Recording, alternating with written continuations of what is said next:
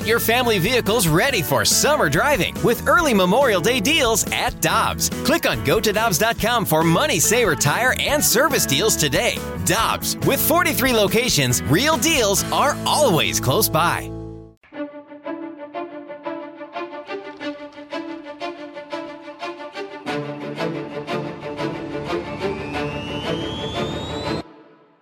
Alongside Jamie Rivers and Tanner Hendrickson, I'm Brandon Kiley. Let's go out to the Brown and Crouppen Celebrity Line. We finally got some real NFL football in our lives last night. Going to talk things over with Sean Salisbury. He's the host of the Sean Salisbury Show on Sports Talk 790 down in Houston. Sean, we always appreciate the time, man. What's the reaction been in Houston today to what we saw last night in Kansas City? The fans-wise, guys, I think their philosophy is it's fairly typical of when you play the Kansas City Chiefs. You get a lead if you're Houston, and you give it up and give up unanswered points, like 40-plus or something last year in the playoffs, and then 31 unanswered points. You know, it looked to me like the Kansas City Chiefs were on just kind of on cruise control. They hung 38 on a team that's pretty good with a really good quarterback, and it didn't seem to me like they put their foot on the throat. It was just like, this is what we do. I think the reaction here from my show this morning is they feel like this is Groundhog Day. The fans do, that this is a good team, but obviously not a great team, that Watson's going to have to carry you, and that the defense can't put pressure on the quarterback, and that they're going to give up a lot of yards, and they got to deal with Baltimore, Minnesota, and Pittsburgh the next 3 weeks, 3 quarterbacks more that are capable of putting big yards on you. So good football team. They've got their weaknesses, and Watson is a major strength, but I think their defense is going to cause them trouble. They'll be in a playoff hunt, but they're not good enough to win a division or play in February, and I think that's the way this city feels. All right, Sean, Deshaun Watson is where I wanted to go with this. Is everybody that talks about Deshaun Watson talks about how just what a tremendous talent he is, and I agree 100%. I guess my concern, though, is systematically, is Bill O'Brien the right guy for Deshaun Watson? And also the supporting cast with Deshaun Watson. I mean, heck, they got rid of his most dangerous wide receiver. I feel like it is Deshaun Watson that is having to carry this entire team, and how long can they possibly do that?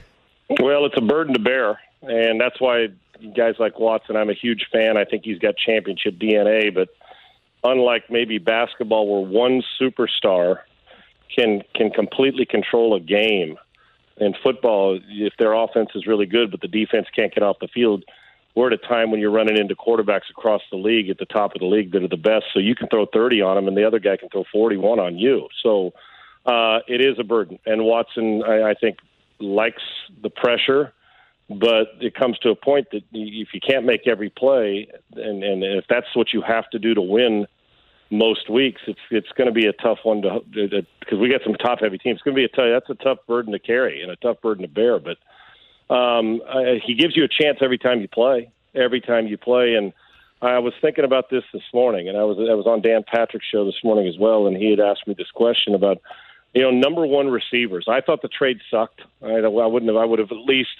would have either made Hopkins sit out I would have forced him to either sit out or come play because he's such a good player. You just can't give him away. And a lot of people in this town feel like that he did, that Bill O'Brien as the GM gave him away because Bill didn't like him much as a coach because he didn't like the way he practiced, but it's a great player, right?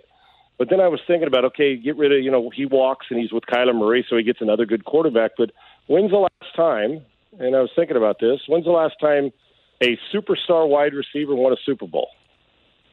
And I went through the list, and I thought, well, Julio Jones hasn't. I don't think Michael Thomas was there yet when the Saints won their Super Bowl. And I'm going down the list. I guess you could say Tyreek Hill's pretty good, but were you the best? I'm talking about were you the best receiver in the league? You go back to the 49ers with Jerry Rice. So you start to do it, and you say, well, is it better to have Stills, Fuller, Cooks, Cobb, if they're all playing right like they are when they're at their best, or one guy, and it becomes a crutch? So I think Hopkins is special, but I don't think Arizona is getting 4 games better with Hopkins. And like a running back, while the receiver's great, they're going to touch the ball what? Fuller had a big game last night, touched it 8 times.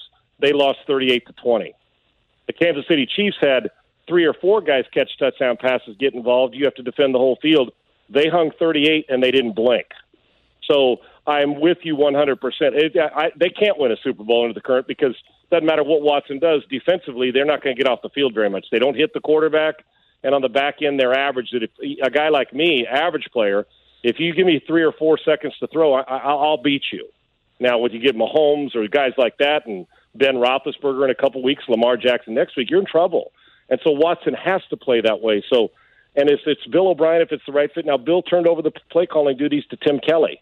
And then, people complain about Bill all the time. Well, Tim Kelly in his first one, he's got to get into a rhythm. So it's way too early to panic if you're the Texans. But even if they'd have won last night, I wouldn't have crowned them, oh my gosh, they're the best team in the AFC. So I try to temper it and let's see what trends are for them. But the trend since Bill O'Brien's been here with Deshaun is they'll play at spurts really good during a game.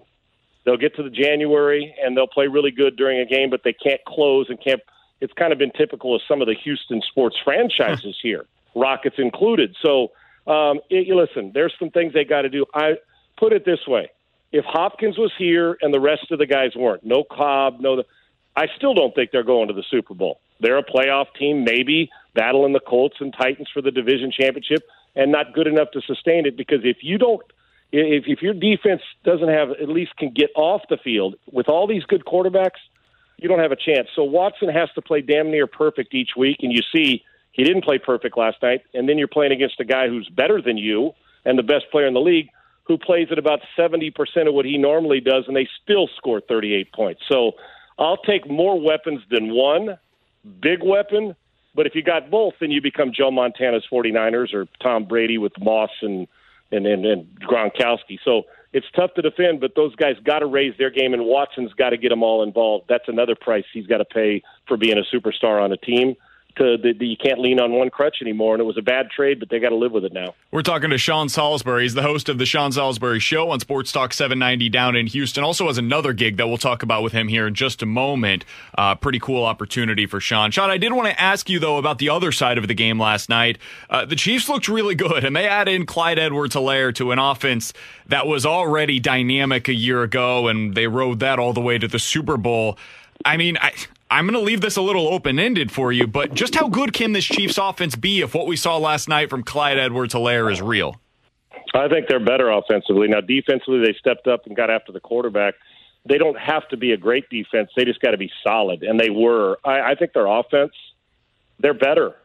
I mean, you saw Williams in the Super Bowl play well, and they've had some good backs, but now they've got a Rookie of the Year back who's got a chance to do. He can catch it out of the backfield. He's got wiggle in the secondary. He doesn't go down after the first hit.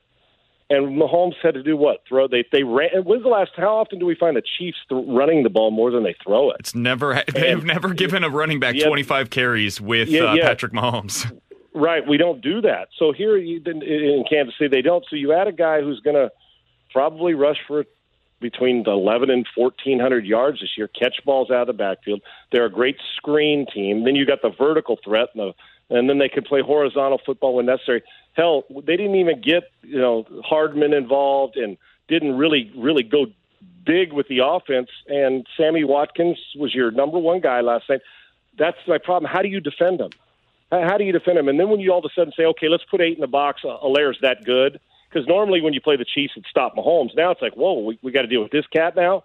Well, then if you do that and he's got soft corners and there's 8 in the box or 7 in the box if you're spread out or 6, numbers, he's just looking at numbers saying, 5 in the box, we'll run it, 6 in the box and spread, or 7, we're going to throw it. I'll get the ball out on time, and you can't cover my speed or Kelsey with the smaller guy one-on-one. So it's a slow death or a fast death, how you want to die. They're better. I think they're a better team, and when Pat has to carry you, he can. And there's a different star each week catching the football. Let me tell you, and I said this on Dan's show this morning, I said it on mine, I actually think with as good as New Orleans roster is, and I think Tampa Bay can be in the Super Bowl, we know about the 49ers and Seahawks and Ravens, I think that if they play 85% of their best football, I think they're better than any team in the league playing 100%. And if they play 100%, and anybody else plays 100% in the league, you're not beating them. And if you play less than 100%, they got to urinate down their leg, and they don't do that very much. So I think they're better. I do. And one extra weapon now, if you're trying to game plan against them, how do you do it? And I've been in around the game for forever, guys. And defensive coordinators, the number one thing is we got to stop the run, got to stop the run. Well, with Kansas City, like I said earlier, you normally don't have to do that. Now you legitimately, you're going in and the best player in the world wears number 15. And you're going in and the first thing you're saying after once, we got to stop a rookie running back. Well, Andy Reid's just going to smirk all his way. Like I said, didn't it look last night that they didn't break a sweat? Yeah. They just got 38 here. Oh, we got to ramp it up after you score on your drive. Okay, cool. We'll jump out in front 31-7, make you chase a little bit, let you get a little close, and then we'll score one more time just to let you know. Don't get too comfortable with us. It's phenomenal. They're the best team in football. At 85 to 90%, they're better than anybody else at 100%, and I fully believe that. All right, Sean, I want to shift gears with you a little bit because we always have to get to a little hockey talk with you, right? And your Vegas Golden Knights, team that you love to cheer for, they're down 2-1 in the Western Conference Final.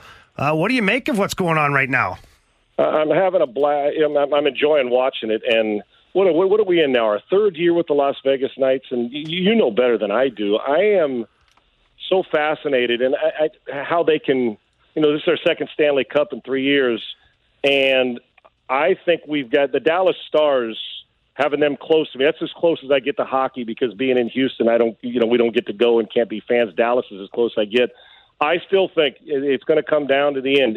They're playing in close games, if they can get great goaltending, get them standing on their head and get a couple great offensive performances, which they're capable of. And then you got to get through the East. Tampa Bay is really good, and we know that the Islanders coming off their big series previous to against the Flyers. So I'm going to continue to stake my claim with the Las Vegas Golden Knights. They didn't get through it with Washington, another opportunity. But as in most sports, guys, no matter how good your offense is, you got to score. But if you get continued great goaltending, eventually you'll score more than the other, and it's going to come. It's like defense and hit. And if you play defense and hit, the Las Vegas Golden Knights will get back into this. This series is going 7 games. Sean, final question for you. I know you recently added a little bit more to your plate because you just weren't busy enough with doing a daily radio show. You're going to have a football hour, the Sean Salisbury Football Hour out in the Bay Area. For our listeners that are interested in giving that a listen, how can they do so, and what's that show going to be all about? It's on 95.7 The Game in San Francisco, and it was the opening show was last night with the opening of the game. So it's an hour Monday through Friday, and it airs there, and they can find it on the 95.7 The Game app it's Entercom. It's up in Northern California, obviously in San Francisco. It's an honor. It gives me a chance to get into another market. I've been a guest, like I have been with you guys, probably in that market for the last decade. And finally they said, why don't you just do a show? And I said, I'd love to, and fortunately – bosses said go ahead, and so I get my morning drive 6 to 10 here and then get to go there. And it's on 6 to 7 Pacific time, so Central time. It's on 8 to 9 Monday through Friday. I'll be back at it again tonight talking National Football League, and we'll mix in. I always slither in a little bit of hockey without getting too technical. Some people up there may not have, San Jose's not in this Stanley Cup Finals and this Final Four, so I'll mix that in. But we get after it football-wise pretty intense, and it's amazing, guys, how people still don't give Jimmy Garoppolo credit. I'll leave you with that. And the season he had last year, first full year starting, he made it to the Super Bowl. The 49ers fans are spoiled with Montana and Young, but this guy's a good football player, so I'm having a good time. Thank you. Well, Sean, we appreciate the time, man. You can listen to him on the Sean Salisbury Show weekday mornings on Sports Talk 790 down in Houston, and certainly check out his new football show as well. Give him a follow on Twitter. You can find all of the info at Sean Unfiltered. Sean, thanks so much for the time, man. We look forward to talking with you again soon. Enjoy the first weekend of a full slate of the NFL. You guys are awesome, and thanks for letting me talk a little bit of hockey. I know we didn't get to delve into it a bit, but I'm watching intently, and it's always great being on with you guys. You got it. That's Sean Salisbury joining us here on 101 ESPN. I find that conversation about the receivers really interesting that we were talking about with him with the Texans. I got to be honest, I do disagree with it a little bit. I think that you need to have a great passing game right now in the NFL, and that starts with the quarterback, absolutely, but it's everything. It's from the top to the bottom. You need a great head coach that can give you an advantage in the scheme. You need a quarterback that can hit the open receivers whenever they get there. You do need the receivers, though. I mean, if you look at what the Chiefs have right now, what makes their offense so dynamic, if you stop Tyreek Hill, well, now you've got to deal with Sammy Watkins. We saw that last night. They were bracketing Tyreek Hill the entire game. Sammy had a good game. If you stop Sammy and Tyreek somehow, well, now McCole Hardman. And oh, by the way, they've got a running back that's a threat from the backfield now, and the best tight end in the game. I think that's what he was talking about, though. I think ultimately that's what he meant was you can't scheme for just one star player. But you need that guy. You need somebody to be reliable. And right now, the Texans don't have that guy. Or you need 2 or 3 that are reliable that you can hit, right? I mean, I get the concept of what he was saying. Sure. Because there just is different philosophical ideas of how you should build a team. There's nobody that is wrong on this, but it's just different ideas of how you go about it. Yeah, I agree. I just think I like the idea of having several weapons. Yes, if you have an all-pro that you can go to every now and then, it's nice to have it. But otherwise, you have to have that second-tier player that are very good and reliable, too. Absolutely. It's going to be interesting to watch what the Texans are this year. I still think they're a playoff team. I do agree with Sean on that. I think they're going to make the playoffs just because when you've got that guy at the quarterback position, I think it's really hard to hold them down. That being said, their schedule is daunting. They get the Ravens next week, then they travel to Pittsburgh to play the Steelers, then they're back home to play the Vikings. It's relentless this first month of the season. It would not be a shock to me if they start the year 0-4, and that's a big hole to be able to dig out of. With Jamie Rivers and Tanner Hendrickson, I'm Brandon Kiley. Coming up next, welcome back to the Blues, Jacob De La Rose. What's next for the Blues? What's the next big move they're going to make? We'll talk about it coming up on 101 ESPN.